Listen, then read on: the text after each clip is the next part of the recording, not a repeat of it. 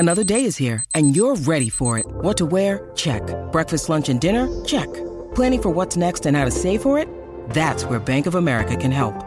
For your financial to-dos, Bank of America has experts ready to help get you closer to your goals. Get started at one of our local financial centers or 24/7 in our mobile banking app. Find a location near you at bankofamerica.com/talktous. What would you like the power to do? Mobile banking requires downloading the app and is only available for select devices. Message and data rates may apply. Bank of America N.A., member FDIC. When you need mealtime inspiration, it's worth shopping Kroger, where you'll find over 30,000 mouth-watering choices that excite your inner foodie. And no matter what tasty choice you make, you'll enjoy our everyday low prices, plus extra ways to save, like digital coupons worth over $600 each week. You can also save up to $1 off per gallon at the pump with fuel points. More savings and more inspiring flavors make shopping Kroger worth it every time. Kroger, fresh for everyone. Fuel restrictions apply.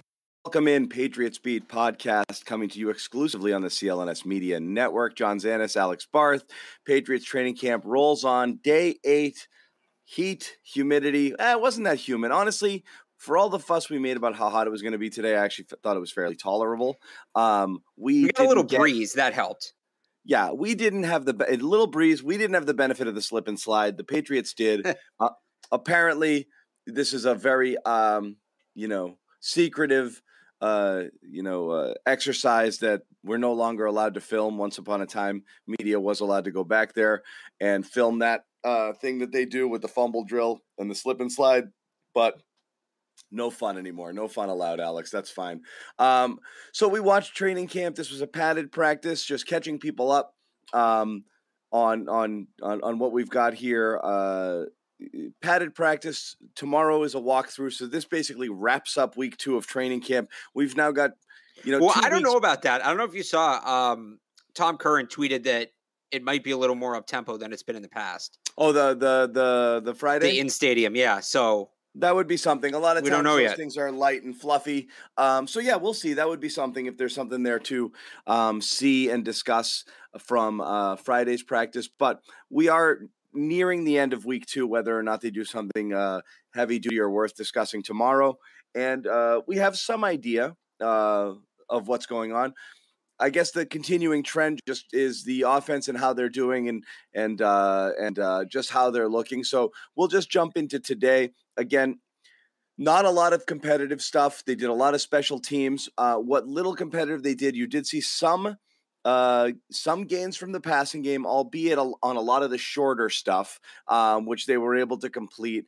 You saw a little bit of success with some inside runs. The zone blocking and the outside running is still a total freaking mess. And that stuff's getting blown up pretty easily. You are also getting defensive penetration on the offensive line in the passing game, resulting in a couple of sacks or would-be sacks sort of situations. So I don't have the full numbers in front of me, Alex, but there might have been, I think it was about 16 total competitive plays. And I think you could say the Patriots offense had 6 or so positive plays resulting from that. So that's not great. And the 6 might be a generous number because a couple of those, like you said, are kind of easy, take it, check down, dump offs, and not really anything like big and down the field. So here we are again. It's inching forward, but what Bill Belichick said before practice, we're past the teaching, we're into the production portion of camp. Still want to see more production from the offense. Yeah, I felt the offense maybe took a little bit bigger of a step than you did. I think there's still work to be done. I think in terms of passing, they did, right? I'm spending too much time with Bedard. That's my problem. You might be. You really might be. I had Mac down as 14 for 18. At one point, he completed 10 passes in a row, and that's like 10 passing snaps. But I only mean so the 11s. Yeah. No, so that's what I had. So the big thing is like 10 dropbacks in a row, not including the runs, but he didn't have to take off and run it himself. He didn't get sacked. 10 times in a row where he was able to drop back, throw the ball, and hit somebody. And maybe some of them were checkdowns, right? But a huge part of the problem the first couple of days was they couldn't even do that consistently. He was getting flushed out of the pocket. He's having to roll around, right? Scramble, throw the ball away. So they're not all the way where we want them to be, but there was a little more pass protection. I said on yesterday's show, you just want to see them start to build a rhythm. That's kind of the first step towards fixing this. I felt like you saw that a little bit today. So it's not, we ended last show saying we want to come on here and be like, the offense, they've arrived, right? It's not that, but it is progress. Maybe not as much progress as everybody wanted, but it is a step. The running game, like you said, has not gotten to that stage yet. The running game still seems like it's in square one. That's certainly concern, especially when you look at how big of a factor the running game was for them last year. And I don't think it needs to be that big of a factor this year, but it's going to be a factor. But I'll give the passing game credit for what they did today. I think it was better. Well, if they come out tomorrow or in the next competitive practice and there's no more growth, it's kind of like a so what. But this is the first day I felt comfortable saying, like, hey, they're moving in the right direction with this stuff. They are. There's one thing I wanted to point out, and this is the problem without having like the benefit of being able to kind of run it back. There's probably a lot of times out there where you see something and you're like, crap, I want to see it again. And you can't see it again. And that makes it harder to judge kind of what happened on certain plays. There are times when there is time and you look back and Max still got the ball in his hand on some plays. And you scan the field, it looks like nobody's open. But maybe there was for a split second. Maybe there was a window. Maybe Mac missed it. And that stuff is really, really, really hard to pick up when you're watching it live and you really only got one look at it. But there are times where when the O-line hasn't completely collapsed, that you see Mac kind of stuck there and he's still looking around and you see guys running around. There's nobody to throw to. And I'm not sure whether he's holding it too long or just nobody's open. Yeah, I only had one today where it looked like nobody was open. There was one where it was in 11s. Everybody was locked up. Max holding. I think this was one of the last plays of the day. I think he eventually checked it down to a back. He might have thrown the ball away, but yep. It did feel like there was some separation from the receivers more so. I didn't. And Mac might have held it. Well, no, I didn't notice a ton of. So I had one where he had to hold it because nobody was open.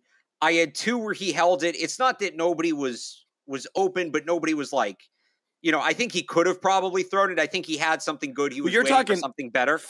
There were 3 or 4 sacks in the competitive 11 on 11s between Mac and Zappe, and Mac got the majority of snaps in this one. I think he had 11 snaps to Zappe's 5. He got sacked 3 times. Yeah, but some of those sacks, like one of them, Anfernee Jennings was just there. Like he got the ball and the gun, and that's not on him. I mean, he can't. Sure. Right. Yeah. So when I'm talking about plays where I think he held the ball longer than he probably should have, one of them, everybody was just blanketed, call it a coverage sack. There were 2 where I thought maybe he could have. I think there were opportunities to throw the ball that were good, not great. And I think he was waiting for something great to get open, which you don't like. There's times to do that. I don't think this was the time. I don't think those were the time to do that. So I'm down for 2 sacks on his fault, 1 sack on the line's fault. But again, this is 8 sacks, I think 9 sacks on Tuesday. So again, it's progress. They're not where they want to be, but it's progress. No. Just like I said, just charting you, because at the end of the day, you really are. Some of those completion numbers are a little bit inflated because they are during the less competitive portion of practice. So when you're looking at just when kind of it's offense full tilt, defense full tilt, that's what you had. 4 sacks out of 16 plays. You don't want to get sacked 25% of your dropbacks. So it's still, as you said, better. It's not 8 or 9 sacks.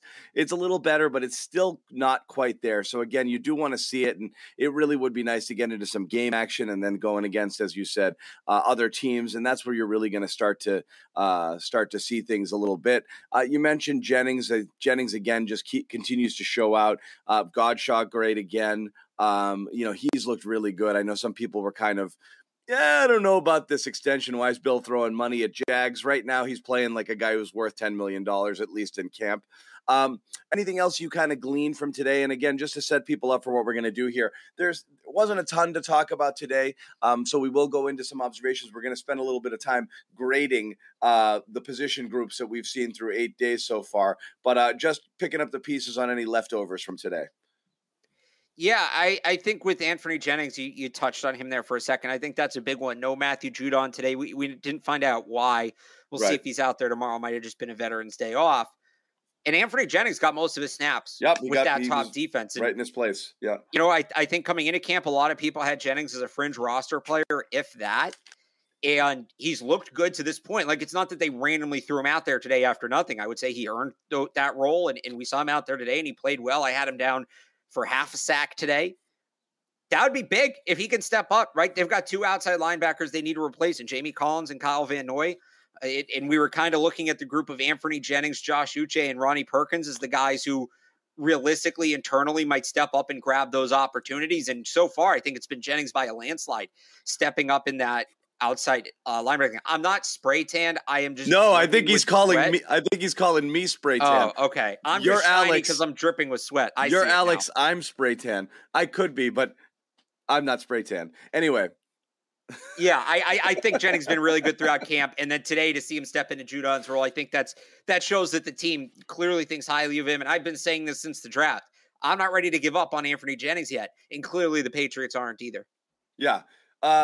So that's good. That's really serendipitous here, getting to see. And again, from sometimes from injuries and things like that, you get opportunity. And when you are kind of given it, it's good to make the most of it. So Jennings has looked good over the past couple of days. Camp notes. Brian Hoyer is alive. That's good news. He's back. Yep. He's back. He was back working out. Ramondre Stevenson missed one day, came right back. So that's good to see. There was nothing major there. As I said, he looked a little bit off and a little labored the other day. It looked like he powered through practice, but maybe just needed a day to get himself right. Could just be general soreness. Who knows? So those two things. You also saw Pierre Strong get his first competitive reps of that was practice. So that's nice to see as well. I watched him working out yesterday. I was up close and personal where the running backs were, checking that out. And he definitely looked like he was, still like, all right, I'm ramping up a little bit still. So, he's a little bit behind, but it's nice to see him get in the mix. He didn't miss that much time where he's not going to be able to make it up. But obviously you want those rookies to get out there sooner than later if they're going to be able to get acclimated and make any sort of impact here early in camp. So Strong was back. I'm trying to think if there was anything else worth mentioning. A mystery chopper landed. I don't know who came out of it. That might have been Kraft leaving because he was there at the start of practice. Oh, it just came to pick him up? That was so I noticed the other day when he arrived in the chopper, it took off while he was still there. So I don't think it stays there while he's at the stadium. I think it goes somewhere else and then comes back to get him. So I never saw him arrive. Like I saw him walk up to the field. I never saw the helicopter bring him in. I wonder if that was him leaving. Yeah. I don't know. Or maybe they're meeting with Odell Beckham. Who knows? When it landed, I heard, nobody got out. And I was like, okay, who's in there? When it landed, the PA system started playing Lay Your Hands on Me. So I thought it was John Bon Jovi's entrance music. There you go. But no, it wasn't him either. So I have no idea. I'm curious who got flown in. We'll get our Larry Fitzgerald at the airport pictures later on. And all of our conspiracy theories about who flew into Gillette Stadium. OBJ? Maybe OBJ. I like that. Anything else? We need to do the college football thing where they track the flights to see where the coaches are going. Exactly. They continue to be very, very heavy special teams work. And I think you look at how the kicking game killed them last year. I think field position is going to be a huge thing for this team this year. That's not by mistake. They know they need it, and people are going to roll their eyes. Well, they weren't great offensively at times last year either. They need to fix that. Yes, and they're working on it. I think they understand just how much those special teams mistakes killed them last year. I don't think it's something that they're going to let happen again. I know a lot of people were saying, well, should Cam McCord be back? Should they've gotten a new special teams coordinator after everything that went on? It's clear that it's something that's a point of focus. Oh, and the other note, just housekeeping note, Shivani Talai, right? Getting hurt at the end of practice. He had to be helped off the field. So, Bill kind of raves about him in a Sirius XM interview on, I don't remember if it was Monday or Tuesday earlier this week, says he's going to be a big part of what we do, all four downs. That kind of caught a lot of people's attention because he hadn't been super involved to this point in camp. I thought he had a pretty good day on Tuesday. So the comments from Monday night, he had a pretty good day on Tuesday. And he had to get helped off today walking slowly. So we'll wait and see what the news is on him. Yeah. Don't like to see that. Someone's asking for a James White update. There is none. None. He's still not participating. And again, you really start to wonder, and there's two things you could look at it here. He's just getting the veterans treatment here. And it's like, we'll see you at the end of camp. You don't need to go through all of this stuff. We know that you're going to be fine. Or, we don't know if he's returning or not. Right. But I believe there's no reason you don't need to see James White. When James White wants to be James White, he'll be James White. If he still can be. If he still can be. If he feels he has it, he comes back whenever he wants to. People asking, and again, I'm starting to like it more and more, how tall Reek Thornton looked today. Not a lot of activity. I will say one thing that I noticed throughout camp, Alex, is he's really outstanding at catching balls that drop in over his shoulder or over the top of his head. It's really actually been impressive. An impressive thing, seeing him track those down, because that takes a great amount of, coordination and body control. He did make that terrific catch on Jalen Mills, that kind of one-hander where the ball just drops in and he's just looking and hauls it in. Right. I was noticing just a drill today where they were just lofting it up and having guys go run under it. A lot of people have trouble with those balls, and he just hauls them all in. Again, there's nothing not to like about Thornton so far. Yeah, he actually talked about that specific kind of catch after practice. And he basically said he's worked on it a ton because you don't need to make that catch on a regular basis, but it's the hardest catch. And if you can make that catch, you can catch the ball from any angle, right? It's kind of, if you can dodge a wrench, you can dodge a ball sort of mentality. It feels like if you dodge traffic, you can dodge a ball. So I thought that was really interesting to hear them say that. The way he views the game, I think, is just fascinating, the way he views preparing for the game. Another answer he gave that stuck out to me, he's been working as the gunner on the punt team, which is something he didn't do at Baylor. And when you're the gunner, right, you got to get off the line like your wide receiver, but the rules are a little different. First of all, there's usually two guys on you, and they can be a little more physical with you than they can if you're a wide receiver. So he kind of talked about how that's helped him. Again, it's like a resistance band thing, right? Learning how to get off the line as a gunner on punt team has helped him get off the line as a wide receiver. And I don't know that, I kind of thought that, that's a good point. Like, I don't know how many guys view it that way. And that's obviously something they love, right? Complementary football. Take something from one aspect of the game and use it in another. So I'd love to ask him more just about how he views the way all the different areas of the game connect, because I think he views the game in a really interesting way. He views the game in a really fascinating way. I think he's truly like a football nerd, a football junkie. And you keep kind of seeing signs of it. I'm looking forward to hearing him talk more throughout the season. Yeah. And that's a thing, as you said, you can use it because it's going to apply to your current, trade, but it's not something he's going to do during the year. He's not playing on special teams. He's not going to be a gunner. Right. It's probably an emergency situation, if anything. Right. But I think it is very much in order to do exactly what you mentioned there is, to get off of blocks and get off the line and just deal with physicality. Any opportunity you can give him to do that right now, I think is worthwhile, because again, that's by far the number one concern here is he's skinny as hell and he's not going to be able to get off the jam at the line. And if he can't do that, what's the point here? And so that's what you want to see from him is, being able to handle that physicality. Other observations today, again, I'm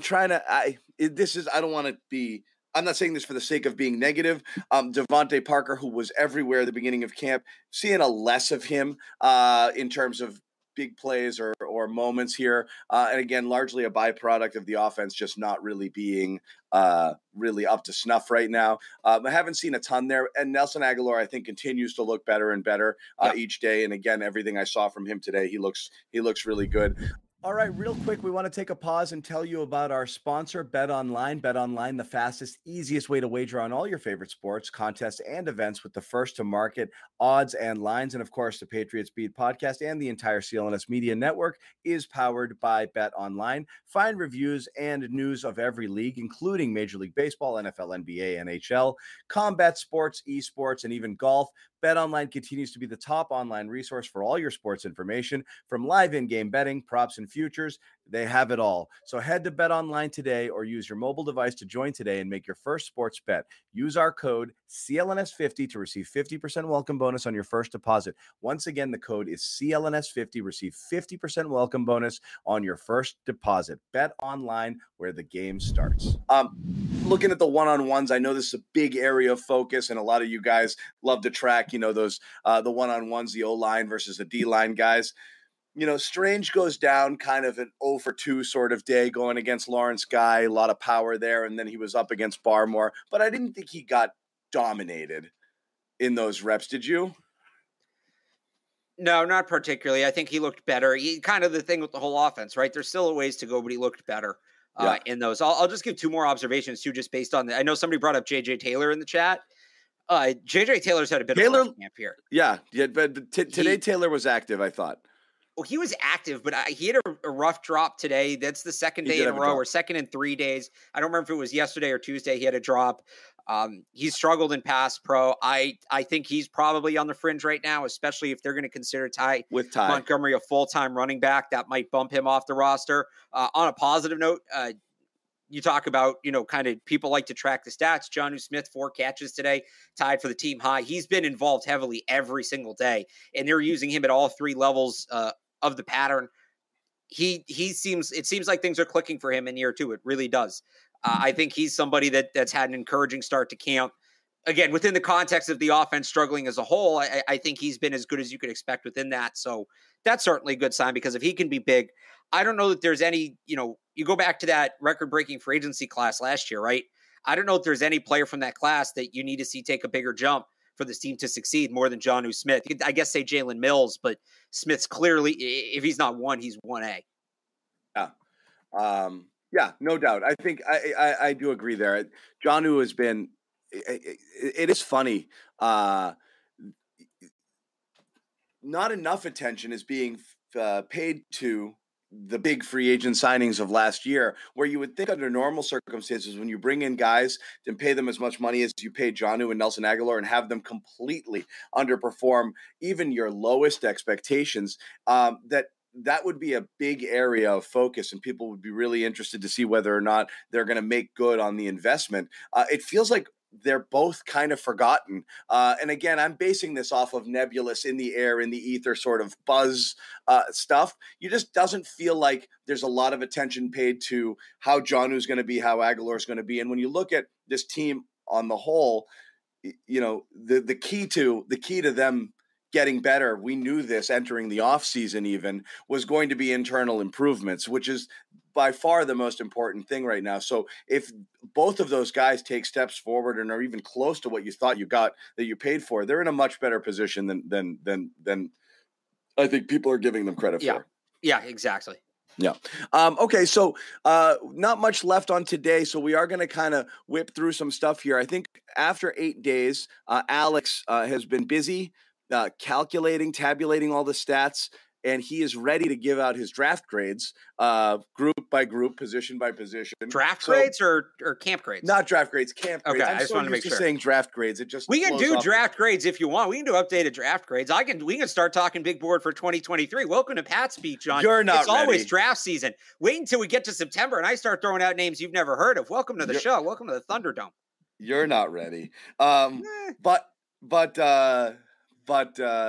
So do you want to start offense or defense right now? Let's start offense. Let's do offense. Really? Okay. Offense. Let's start. We mentioned Mac holding the ball a little bit today. Zappy, rough start to camp. I think, but has looked a little better as time has gone on. Grade the quarterbacks so far. I'll go with a B. My general B grade is there's no knocks, but there's nothing over the top, right? I think Mac, you've seen the growth you wanted to see. It's been kind of a struggle for him, and I don't know that it's entirely his fault. Nothing extraordinary. So, Mac Jones, here we go. Like, I don't know that we've had that moment, but I don't know how many moments there's been, if any, that are like, well, Mac's not doing what he should be doing right now, right? So B, he's been as expected, no more, no less. Yeah. And again, a lot of that is a byproduct of if the line was blocking better and they were able to, hold up and get some more big plays, you might see some more big time throws. You're just not seeing it. Today's a perfect opportunity of basically everything Mac had was, stuff that was short, kind of, close to the line of scrimmage. And, captain check down is not necessarily what you want Mac Jones to be. So it is hard to gush over his grade, but I do think his ball placement when he has on cork throws has been pretty solid. A couple of those picks were either miscommunications or in the case of yesterday, we talked about might have been an intentional underthrow just to see how people would react. So I'm not putting a ton of that on him. I actually think when he's thrown the ball, he's been incredibly accurate. But again, when the offense is struggling the way it is, it's hard to give the quarterback any better than a B. You might even go a little lower there. Running backs. B+. I think that Ramondre's been excellent. I think Damien Harris has been very good. I'm going to throw Ty Montgomery in here because I think he's a running back. I think he's been good. Those 3 guys are probably A's, but JJ Taylor struggled. We haven't seen Pierre Strong, who I think really should be playing a big role with this group. Yep. So I'm like, I know you probably think I'm going too high. We'll get to some other ones later. I'll go like BB plus. And I'm going off of like compared to expectations too, right? With like a B minus being the baseline. I'll go with a B compared to expectations. I really wish we'd seen something from Pierre Strong. Maybe that's coming the next couple of days. If he's not healthy, I get it. But it feels, I almost want to say incomplete, because it feels incomplete now, because it feels like Pierre Strong should be a big part of it, and he just hasn't been. It's incomplete. You haven't seen Pierre Strong, and there's just not been enough room to run. And again, I'm just not going to put any of that on the running backs. Right. Their issues, we'll get to that grade. The running game issues have not been because of the running backs. Exactly. And so they're going to get at least a B just based off of the fact that we know what they have and we know what to expect. And I do think the Ty Montgomery addition adds a dynamic that we weren't sure they would have.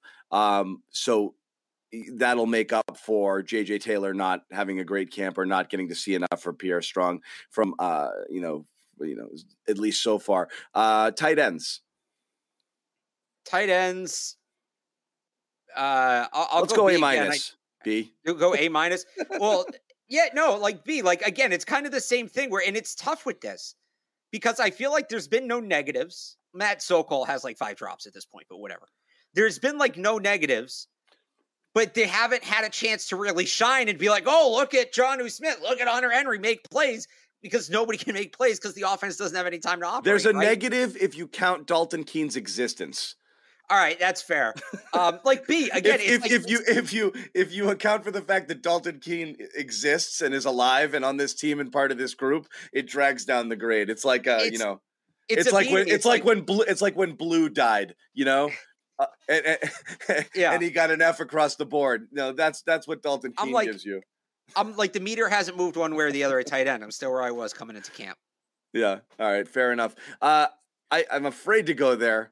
I'm going up on the tight ends because, as I said, I'm also grading a bit on a curve here and say that you're desperate to see something from Jonnu, and he's been, as you said, one of the better players overall in camp. So that to me is a big arrow trending up. So I'm going to give him a slightly higher grade than that.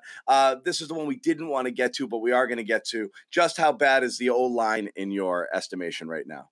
D. I think Trent Brown's like been sneaky good, like sneaky. He really has. Good. When Trent Brown feels like playing, he's been good, and when he gets his hands on people, he mauls them. And I think David Andrews is actually, after it looked like he was. You've seen the progression from the first day when he got there, and he looked a little sluggish to now, and I think he's starting to get his legs under him a little bit. Yeah, but the rest of the group just, I mean, it's been a mess. It's been a mess. They can't give Mack any time. They can't open holes in the running game. Trent Brown's the reason I'm not giving them an F, basically. Yeah, Onwenu had a couple of wins today, I thought, in the one-on-ones as well. But again, we're looking for positives here, where overall it's been largely negative. Yeah, I honestly don't put a ton of stock into the offensive line one-on-ones, and I'm sure Evan's like crawling back onto the show now to yell at me about that. But because it's so contextual, right? Like nobody can block Christian Barmore in one-on-ones, but in general assignment, you're never going to be asked to block Christian Barmore one-on-one. So how relevant really is that rep, right? So it's for a guy like Cole Strange, I think it's interesting, or like for rookies, it's interesting just seeing how they handle getting hit by NFL talent. Beyond that, they don't do much for me. Okay. So it's a D for you. Yeah. It's a D. Okay. That's fine. I think that's fair. What was it for you? I think anything higher than that would be much. I don't want to give a flat out F, and I'm not going to do that because, as you said, there's enough there where it hasn't been a total failure across the board. And as I said, is if you are going to factor in some one-on-ones, they've held up against some guys when they're getting beat up in those team drills. It's just the continuity there of trying to do something new that's just been a total friggin' disaster. And again, way too many sacks in those competitive 11-on-11s there. So, it's pretty bad. Switching to the defensive side of the ball, let's go with the big guys up front. Two of the more impressive players at camp reside on the defensive line, and that's Barmore and Godshaw right now. Yeah, and when you throw in how Jennings has looked here, Well, and even Andrew Henderson's look good, like A plus for the defensive line. If they play like this in the regular season, the defense is going to be a problem. Specifically, Barmore and Godshaw, they look rejuvenated. They look like they can potentially take over games. How much of that is the offensive line struggling? We're going to find out a week from today in that first preseason game. But you can't help but be wowed by what the defensive line has done. Yeah. Defensive line, great. And this is something that's funny too, Alex, because it was, I'd say, I don't know where you stood on it, but this was an area where people thought they should get after this in the draft. There was a lot of areas you thought that they would address in the draft, and defensive line was largely ignored, right. As was cornerback. And these were two areas where it's like, they might need some juice there. But right now you have to be happy with what they have there. Linebackers is another really pleasant surprise right now. Yeah, I'll go A again. I'll go A here. You needed, like I said. Did I skip wide receivers? I skipped wide receivers. Finish on the linebackers, and we'll jump back in. I'm sorry, we were talking about them so much before individually. I missed it too. I forgot to do the grade, but yeah, go ahead. Because that's a tricky one. I do want to talk about that. But finish with the linebackers. Like I said, coming into camp, in the middle, you really needed two of those three guys to hit, McMillan, Wilson, and McGrone, and it seems like two of them have in McMillan and Wilson, so that's exciting. Yep. On the outside, Anthony Jennings developing. I think Jawan Bentley's even shown a little bit of growth, showing some more versatility than maybe he's shown in the past couple of years. So yeah, A for the linebackers. And again, it's like comparing it to this offensive line that struggle, and we don't know how much is one and how much is the other. Like, John, what if they come out against the Giants and run for 200 yards? And still hold them to 50 yards rushing, right? It kind of changes the whole context of what this camp has been. Right. But yeah, A for the linebackers for me. All right, we'll jump back in.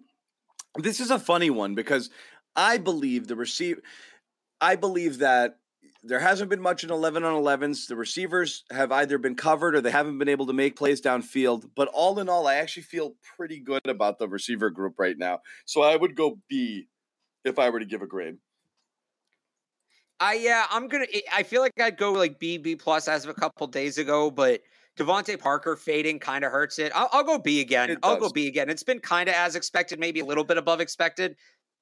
The last couple days didn't help. Individually, Tyquan Thornton A, right? Nelson Agholor A. Well, that's why I'm going B. I've liked something from all of them at one point or another. Exactly. Yeah. Yeah. You just want to see a little more consistency. Even Jacoby had one move today where he absolutely just, and I can't remember who it was against, but just a terrific play in one-on-one where he just absolutely lost somebody. And he's the same consistent guy who we never talk about at all. You throw Montgomery in that mix as well if you want to, but Aguilar's been good. Parker was great early. Thornton, we like everything we've seen. It's just not a lot happening in the competitive drills, which worries you some. But when we watch them play, we're like, and again, even Nixon, you like what you've seen a little bit. Yeah, I like what I've seen from Nixon a lot, actually. And he's still involved in the kicking game, too, which is huge if he wants to make the team. I think he hasn't had any highlight plays, but he's under the radar, had a very good camp. Yep. And then we'll jump to the back line of the defense, the D-backs. Also an area we were concerned about coming in. And also, again, similar to the defensive line, it's hard to know how good they actually are because you don't know how much of it has to do with the offense struggling at this point in time. But they look, again, whoever we think are going to be the starters, I think have looked really good. Yeah, I'll go B- at corner. I think Mills and Mitchell have looked really good. It is a little bit of a bummer you haven't seen that third guy emerge, whether it's Malcolm Butler, Jack Jones, or whoever. But I'm like A for the top two guys, right? And then a C+ for the rest because Malcolm down. Butler's been inconsistent. Safety, I'll go B+. Again, it's been that thing where they've been good, they've been solid. There's no holes. I don't know that there's been that wow moment for them. Maybe Kyle Duggar's pick to end last week, but no knocks. They're good at safety. That might be the best position group on the team. I think it is at least. And they've lived up to that so far. Yeah, I wish we'd gotten to see more Jabril Peppers. That's not a knock on his grade. He's been hurt. I'm just saying I can't wait for him to get healthy because I think he'll be really exciting when he is. I think what I'm saying is I think they have room to grow at that position. Yeah. I don't think anybody has any worry at safety. There were some issues where we were watching Duggar kind of getting lost in coverage against tight ends a little bit earlier in camp. But beyond that, again, I don't think that's a position you really necessarily have to worry about. Also, we just haven't seen enough from those guys, making plays so far in the days that we've seen. Is there enough for you to grade special teams, Alex? Of course, always. Yeah, always. Okay. Yeah. All three phases. We go all three phases here. All three. So I think the kickoff unit's been really good. The kick return unit, Marcus Jones is very aggressive in terms of the balls he fields, the balls he lets go. Some of that might be camp and he's trying to prove himself. I'm not saying it's a good thing or a bad thing. He's just been very aggressive. He's maybe fielding some balls he shouldn't on kick and punt return. Jake Bailey looks incredible. He looks totally refreshed after playing hurt last year, so that's been excellent. And the punt return group as a whole, between Marcus Jones, Trey Nixon, Jabril Peppers when he's healthy, I think there's a lot of potential there. So I'll go A- on special teams. I think special teams has put in the work you'd expect coming in. The tough thing is where they really struggled last year was punt protection, right? They couldn't keep Jake Bailey clean. There were a number of blocks. There were some that I think he maybe had short kicked because they would have been blocked. Well, even beyond that, I think there's some that maybe would have been blocked and Bailey short kicked, and you get the ball off, but it doesn't go as far or as accurate. You don't know until a game. Even in fully padded practices, they're not going hard enough to really tell that. So that's my one unknown. But everything they've done so far, I've liked. I think has been good. Yeah. Okay. That concludes all of our Patriots stuff for the day. But Alex, I am going to sneak in because I know you love to do it. I'm going to sneak in a Boston Sports Minute for you. I like it. All right. What do you got? All right. Hold on one second. First, we change the graphic. Dun, dun, dun. Did we do it? Then we change. Hold on. There's more to it. Oh. I want Alex's take on this. Jackie Bradley Jr. Look, there's the argument first that, should they have stuck with him or Jarren Duran? I know a lot of people are down on Jarren Duran, but he's so much younger. I'm fine with sticking with Duran over Bradley, even if Duran kind of looks like a mess right now. You have to stick with the potential at this point. As for Bradley himself, that trade, doesn't look great. The prospects haven't necessarily performed. He actually took on more salary as the Red Sox to take on a worse player. And Alex Spear had this great thread. Yes, it's earlier today. And that's why I brought it up here. Okay. This is borderline. This is why I brought this up. This is borderline fireable.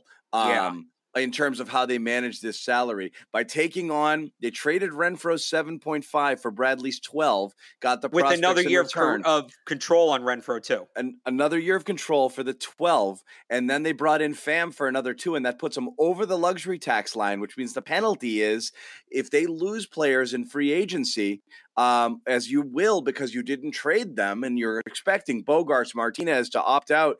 Martinez a free agent, Bogaerts to opt out, hit free agency.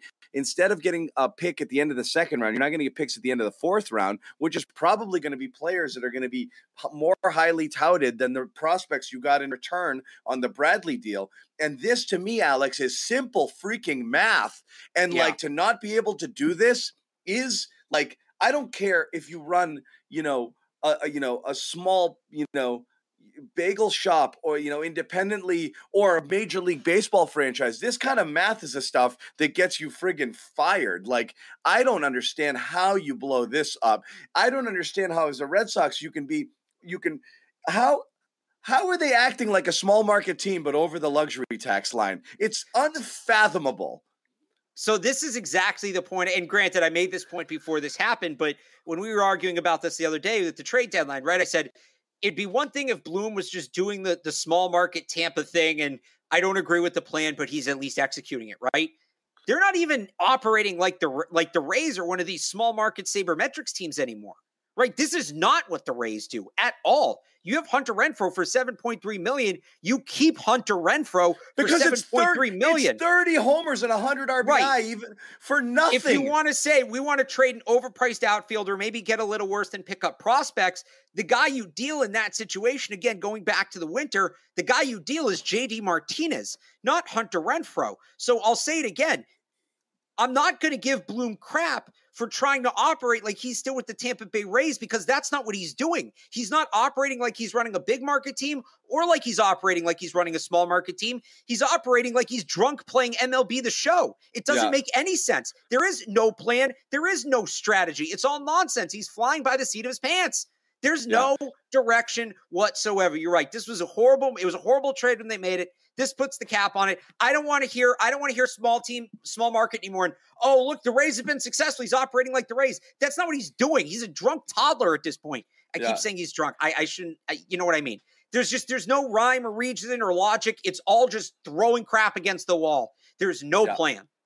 Yeah. It's that thread from Spear is what threw me over the top there. But beyond that, just simply, bringing in this, trying to sneak guys in and hope we wouldn't notice, like trying to play an outfield where Jackie Bradley Jr.'s out there and batting 190, and then trying to throw. I mean, the fact that he has the third most games played on the team, behind, just ahead of Bobby Dahlbeck, like, you are putting out guys who are borderline, hot dog vendors. I mean, like, borderline out of the game, if not even 4A, guys who are not major league ready players on a $200 and something million team, and you're doing it at 4 and 5 positions. And when guys got hurt, it was 6 and 7 spots on the diamond of having below major league caliber talent, below replacement level, putting JBJ out there. And I'm sorry, Jarren Duran is not young. He's older than Rafael Devers. He's 25, and he is a 4A guy, and he's never going to have a major league career, and he can't judge a fly ball, and he has no business in center field. What are you doing leaving Jackie in right and having Duran in center? Even on field management didn't make sense with bringing Bradley in here. You put him in a position to fail. You made him an everyday player when what he needed to be was a platoon guy. And there is a defensive replacement. Of course he was going to fail because he's just not that good a hitter. And you didn't, I don't know. So the whole thing sucked from start to finish. The entire Jackie Bradley experiment, bringing him back, and this was just a fail from the get-go. But especially seeing now what it's done to them and how it's messed up their books is a disaster. And people on here wondering, why aren't they talking Patriots? We wrapped up Patriots. It's a little Boston Sports Minute, and then we're going to wrap up the pod. If you missed the start of it, go back. You can rewatch it. We talked about day 8 from camp today, our observations, and handed out some grades as well if you're jumping in late. Yeah. On Jackie, and like, none of this is his fault either. He, towards the end of his career, he like you said, he should have been a platoon player. They didn't put him in a great spot. He's always been good to the organization. He's been great for the organization. It's nothing against him. It's against Bloom. And you talk about, do they need a shakeup? And you mentioned the manager. One, I don't remember if I said this to you the other day or if I said it to somebody else. Remember when Tom Brady was here and he would get fed up with the play calling and he would throw the protest balls, right? I think Alex Cora has been putting out protest lineups. Like, well, this is what you're going to give me. This is what I'm going to do. And Matt McCarthy had a really interesting idea on Twitter this morning, and somebody just hinted at it in the chat there. Cora said he doesn't want to manage forever, but he's a tremendously popular guy. The players love him. One of the Red Sox biggest problems right now is the players don't trust the front office. What if you move Cora up there to stable things? I wonder, John, you tell me, is there any team in recent history that moved a coach up to the front office who was popular with the players, but maybe was having some trouble figuring out the X's and O's on a game-to-game basis, and it clicked? Has there been any cases of that recently? I can't think of one. You only do that if you're if you're cheap and you owe that coach a ton of money. Then you do it. Other than that, no. But it worked. You can't say it didn't work. It worked. They got to the finals in his first year. TBD. I'm also, I'm not giving Theo all the credit for 2004 either. There was some work that was done beforehand. But enough. Still, poor Dan Duquesne. But yeah, Red Sox are a mess. It really is a fairly depressing Boston sports scene these days, just because so many teams are just stuck in this no man's land of mediocrity with their ceilings capped before the season begins. You hope the Patriots aren't that. The great thing about football and the great thing about the Patriots is at any point in time, stuff can just come together in ways that you didn't necessarily see. And so that's what you're hoping for with the Patriots, that the whole is a little bit greater than the sum of the parts, and that there are, and that you have enough internal improvement where they can surprise us a little bit. So we are, as we said, through 8 days of camp with another practice tomorrow. We're going to wrap up the Patriots beat here. But make sure you tune in. We will be bringing you daily podcasts when there are camp practices so we can talk about it. We have Friday. They're off on Saturday, back Sunday at Gillette Stadium. We'll be back at the stadium there as well, checking out these next couple of days. In the meantime, Alex Barth, who'd you have on your podcast today? Karen Garigi and Boston Herald. Really good stuff. We talked about kind of where the offense is at, what needs to change. She talked to Trent Brown today. We got a bit into that conversation and some of the younger players on defense that might be on their way up. Karen is great, one of the great true insiders remaining on the Patriots beat, gets a lot of people to talk to her, is a fountain of information. So check out that podcast. That should be really good. Also, make sure you follow Alex on Twitter for all of his camp updates and read all of his written material over at 98.5, the Sports Hub. And, you're going to hear him on radio a lot during Patriots camp. You got any appearances coming up?